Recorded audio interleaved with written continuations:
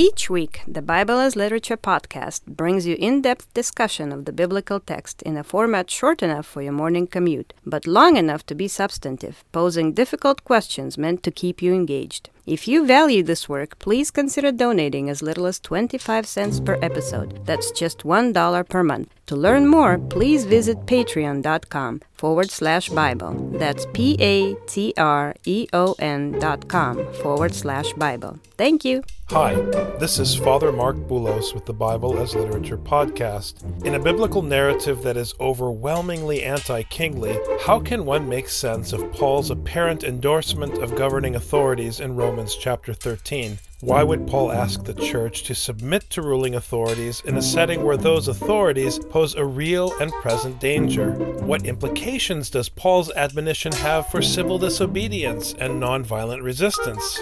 Dust off that vinyl, because it's time to play a broken record, brought to you by the Pauline School. You're listening to the Bible as Literature.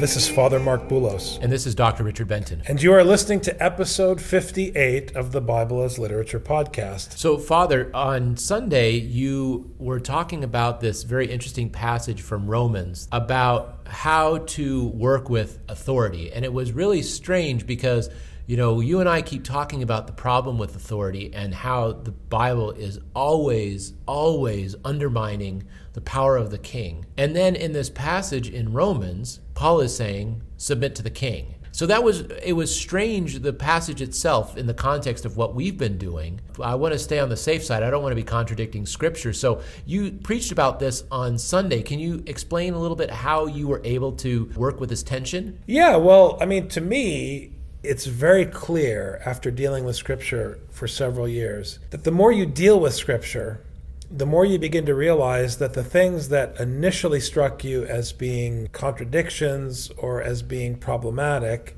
are contradictions in terms of the way human beings think and in terms of what human beings prefer. But they are not contradictions within the context of the narrative. So it's funny, I was talking about Romans chapter 13 on Sunday, and it's this lengthy section that talks about the importance of submitting to government authorities. Now, Paul is saying this not just in the context of the Bible's overwhelmingly anti-kingly stance. Paul is saying this in chapter 13 also in a context where there is a persecution against the church. So again, imagine, and we always use these explosive examples from current events, but imagine a militant group from Iraq was attacking a Christian group, and the head or the founder of that Christian group sent a letter to them saying, you have to submit to the very authorities that are persecuting you. Now, that's a contradiction, and that's a tension that I think is intended and noteworthy and worth pursuing and trying to understand. But it's not in contradiction with the anti-kingly stance of the Older Testament. It's really disturbing when you put it that way, Father, because it is what Paul seems to be doing, and my gut reaction is like, I'm uncomfortable with that. So it is necessary to delve deeper to understand what Scripture is trying to say. Right, and I think it's important not to settle for cheap explanations that fit our identity narratives. For example, people will say that the New Testament is anti-Semitic. No, it's not anti-Semitic. It's no more or less anti-Semitic than Jeremiah, Ezekiel, and Isaiah, with all due respect, or Hosea, or any of the texts we've discussed. It's not that it's anti-Semitic. It's a critique of Israel, and by extension, the nations. So actually what the New Testament does is expand it to include everybody. So it's kind of an easy way of explaining away this text. You could say, well, they were trying to curry favor with the Romans. But I don't think the Romans, outside the context of the church, is the narrative audience here. Not to mention, I think there's plenty of things in Paul's letters themselves that are not clearly currying favor with Romans. Let's putting it gently. Right. So if you were to say that they're just currying favor with the Romans, then you've just created a new contradiction that may or may not be there anyway, but you haven't solved the problem of relieving the tension that's built up in this passage. I'd rather look at this passage within the context of the overwhelming body of evidence in Scripture that God is undermining the things that men cling to in order to reorient them towards the correct priority from his perspective. And he is using here, as he does in the prophets, whatever human institution or human authority or human situation or context is in place or happens to be in place. In other words, people hear this and they say, oh, does this mean in chapter 13 that God is telling the Roman authorities to wield the sword? No, not in any literal historical sense, because we know with or without the Bible, governments wield the sword. What Paul is saying is that when your government wields the sword, it's an opportunity for you to understand it in a specific way.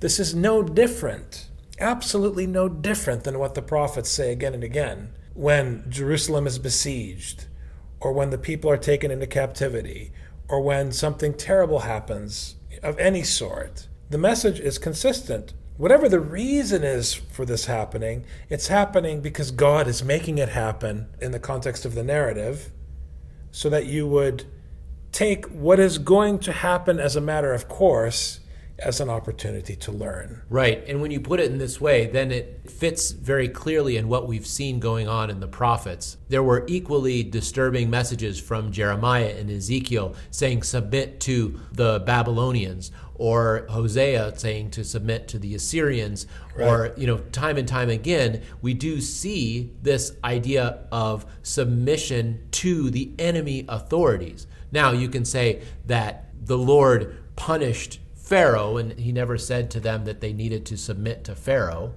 But then again, he did leave them for 400 years to allow them to submit to them.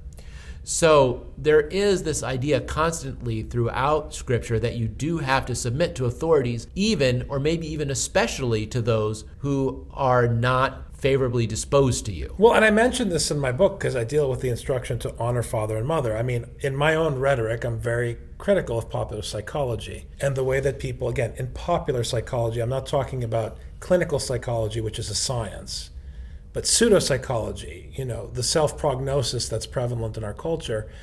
Everyone does a self-analysis and decides that all of their problems come from their parents, and then they spend an endless amount of time, an inordinate amount of time, complaining about the authorities and their childhood household, which is their parents. Now, Scripture says honor your father and mother. It doesn't say honor your father and mother if they are honorable. It says honor your father and mother.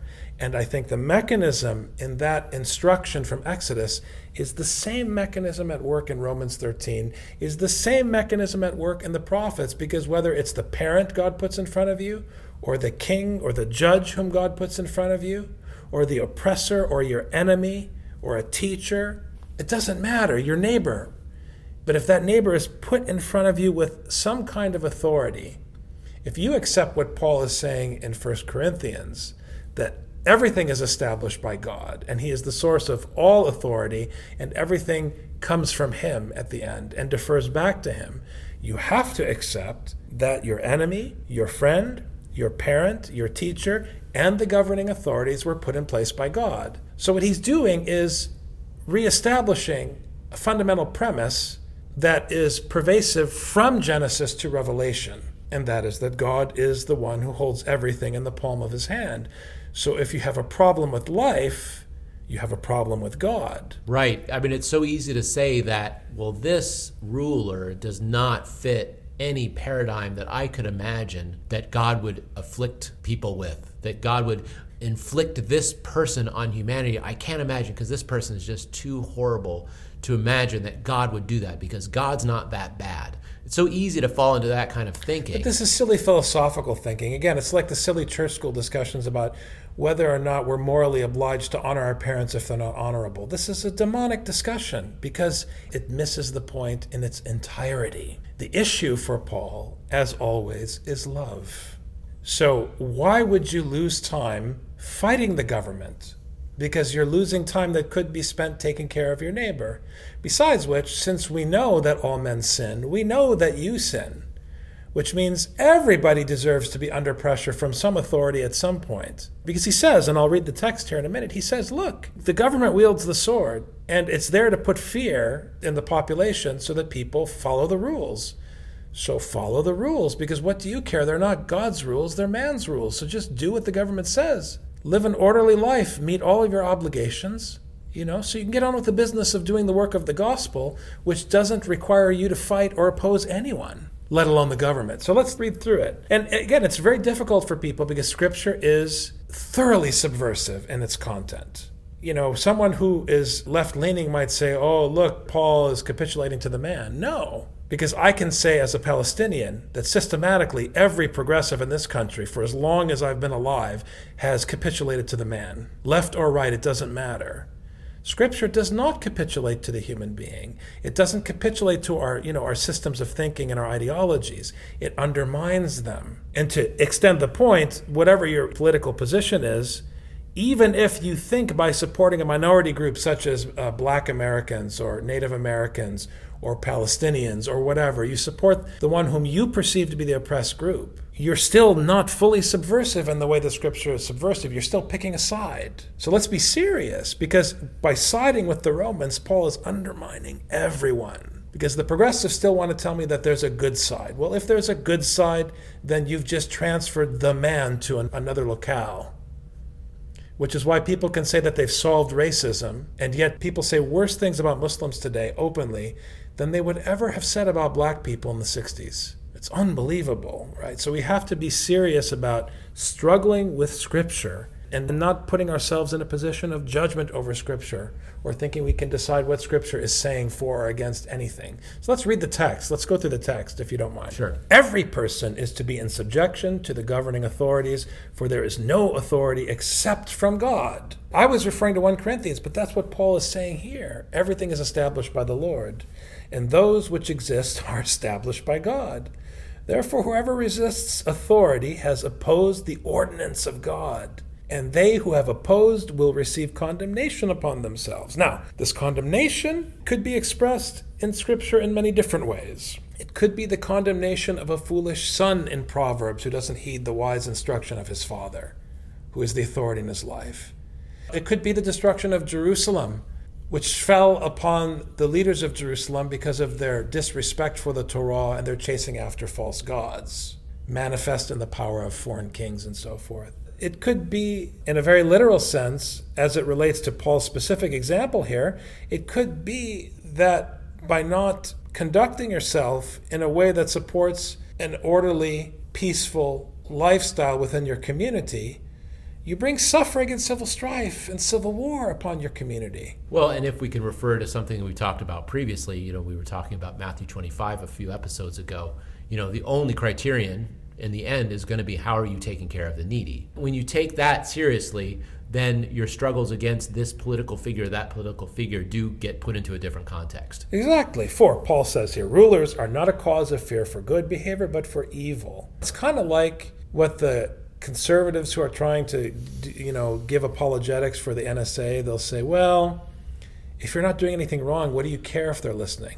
Now, that argument makes all of us uncomfortable. We don't want anyone to listen to our private conversations. But Paul is saying the same thing in Romans 13 in order to make the church in Rome feel uncomfortable. What, do you have something to hide? Are you behaving incorrectly? Then why are you worried about the government powers?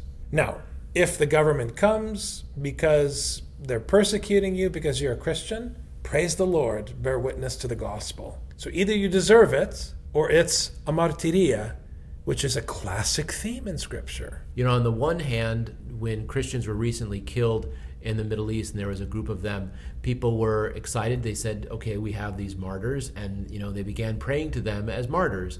And then when literally 1 week later, there are Christians who are kidnapped, everyone is calling for their release. It's always struck me as inconsistent how on the one hand you say, thank God they're martyrs, but then you say, but we don't want people to suffer. They're not compatible, because the only way to make them compatible is say, if they suffer, if they don't suffer, it's always from God. And that's the thing that's difficult to stomach. It's unpalatable to say that.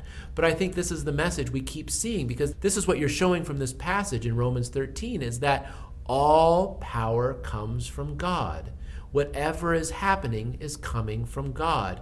Whether they're taken in captivity, whether they're released, whether they're killed, it doesn't matter. It's all from God. This is why, and it's classic in Christian martyrology, the martyr is not a victim. The martyr is an anointed one, like Christ.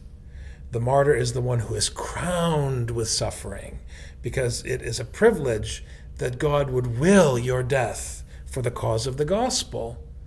And if that's the case, you have no right to be upset at the militants who executed the 21 Copts, because those 21 Coptic Christians were in the palm of the Lord. I think that all of this language about, the poor Christians and all of this that we see in the media is a sign of a lack of faith. Look at the letters from Ignatius. Ignatius was having to fight this among his own people, saying, let me be martyred. If it's my time to be martyred, let me be martyred. Don't try to free me. And I think that a lot of people, they read Ignatius and they get excited. But the thing is that they can't do what St. Ignatius is telling them to do. Don't fight it. If this is what the government is doing, don't fight it. But let it be to God's glory. And when it says to God's glory, it means not to mine and to yours, but to God's glory. Now, the human impulse in all situations is to say there's a right and there's a wrong, there's an oppressor and there's a victim. We've been over this before. But that's not how Paul is talking in Romans 13. The way he's talking is, there is, in this case, the example, the opposing force is the governing authorities. And there is you. And you're my issue. What have I to do with other people's children? I'm talking to you. You know how you have to behave. You know that nothing is an issue for you but the gospel of love. So why would you resist the authorities? I know it's tempting because the Romans are persecuting us, but why would you resist them? Let's go on. But if you do what is evil, be afraid, for it does not bear the sword for nothing. For it is a minister of God, an avenger who brings wrath on the one who practices evil. Now, a philosopher, an ethical philosopher would say, well, Father Mark, is God for or against war? What's the Bible saying about war here, Father Mark? How could God want someone to wield the sword? This is proof that the Bible is a violent text. No, it's not proof that the Bible is a violent text. Because God is not for or against war. He is against you, the addressee, making war. Scripture is not, a 19th century philosophical experiment on how to make a just society. Scripture is like an old Arab sheikh. It knows that Romans do what Romans do, and they're never going to change. But I'm not here to talk about whether or not the Romans are right or wrong. I'm here to tell you that this is how you have to behave, because you are my son. I'll take it one more step from what you said. He's not just against you making war, he's against you. Because whether you make war, God is going to undermine you by saying, what are you doing to undermine the other, to hurt the other, not to love the other? But if you choose to be passive, it also undermines you. Who are you to sit there and do nothing? You need to get up and go do something. That's the interesting thing. In Matthew 25, we talked about this. You aren't allowed to just sit. You have to go out there and do something. So whether you're acting, you're undermined, or you're not acting, you're undermined. It doesn't matter. You are undermined. And that's the thing that always is the case. That's right. And therefore, and this therefore fits nicely with your comments, therefore, it is necessary to be in subjection, not only because of wrath, but also for conscience sake. This is a very nice parallel with, for example, Ephesians 5. You submit to one another out of deference for Christ. It's the same. Paul's talking about marriage in Ephesians. He's talking about your relationship to your government in Romans 13. But he's saying the same thing. Scripture says the same thing over and over and over again. It says it in many and various ways because the human head is stubborn and hard as a rock. And also because you have to be all things, I think, to all people, as Paul says that he is elsewhere. And thinking about this, too, that the ruler is only a danger to those who are not good. This is interesting that this is in the context of Romans 1 and 2, where it's clearly established that all of you, every single one of you, and all of them are bad. So actually, that there would be a distinction between good and bad is kind of academic at this point, because in chapters 1 and 2, he determined that as far as good people, I'm not talking to them. I'm just talking to you. That's why when people hand me these pamphlets saying, what does the Bible say about marriage?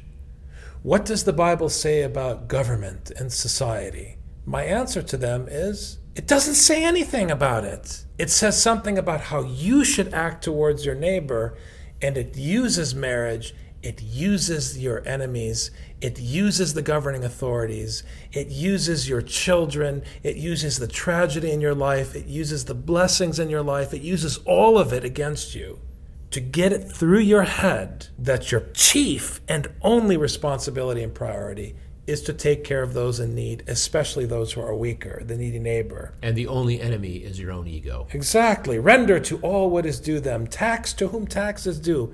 Yalla bye. Pay them taxes. Who cares? It's like the example from Mark where people get, again, all the silly philosophy and discussions about civil society. Jesus endorsed the separation of church and state when he said, render to Caesar what is Caesar. No, he didn't endorse the separation of church and state. He said, the state is immaterial.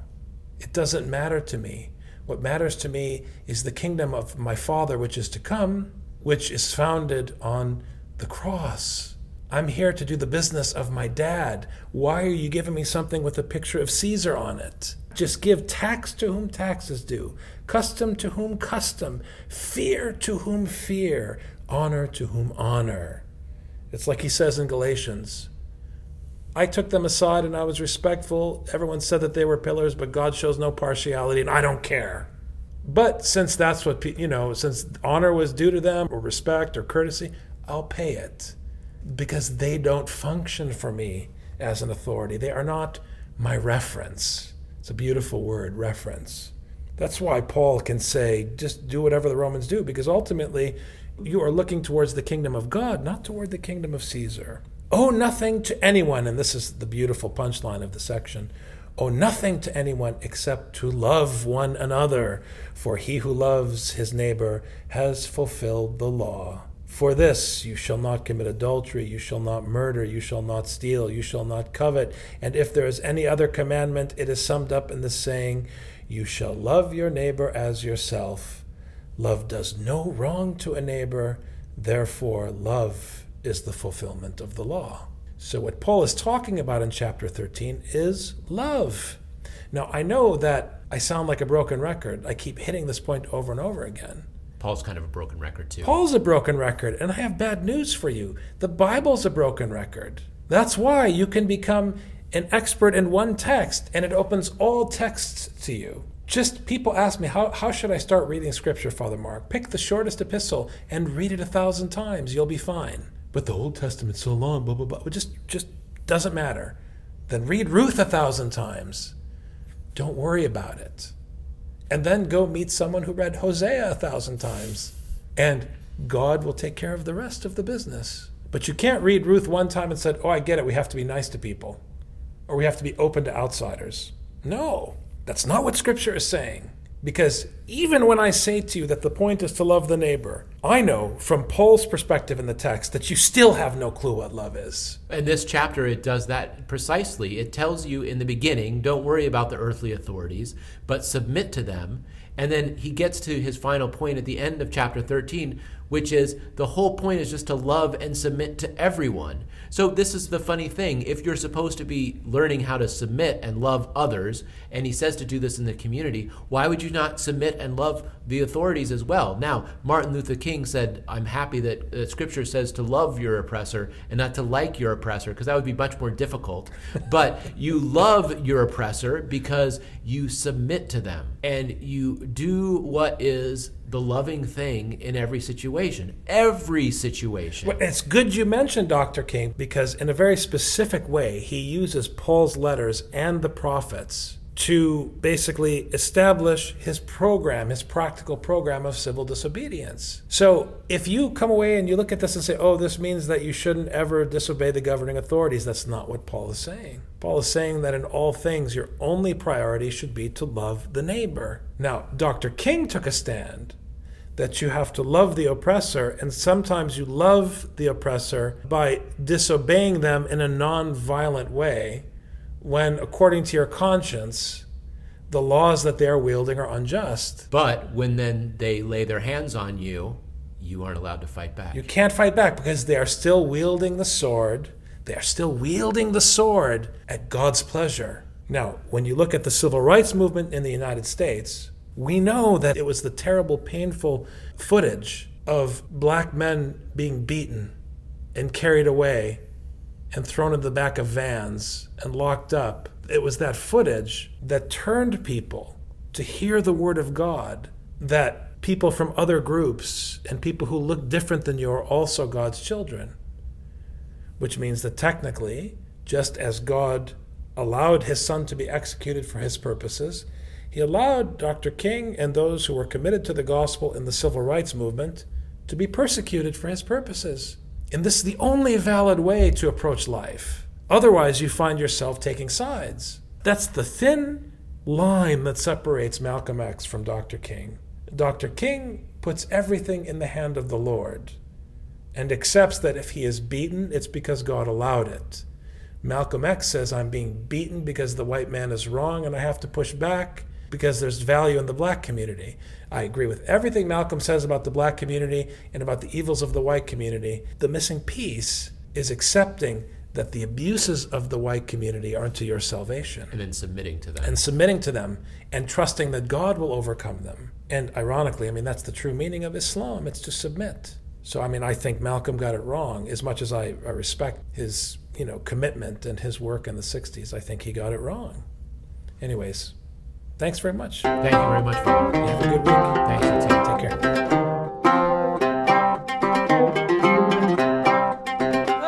You've just heard the Bible as literature. Thanks for listening. The Bible as Literature is a production of the Ephesus School Network.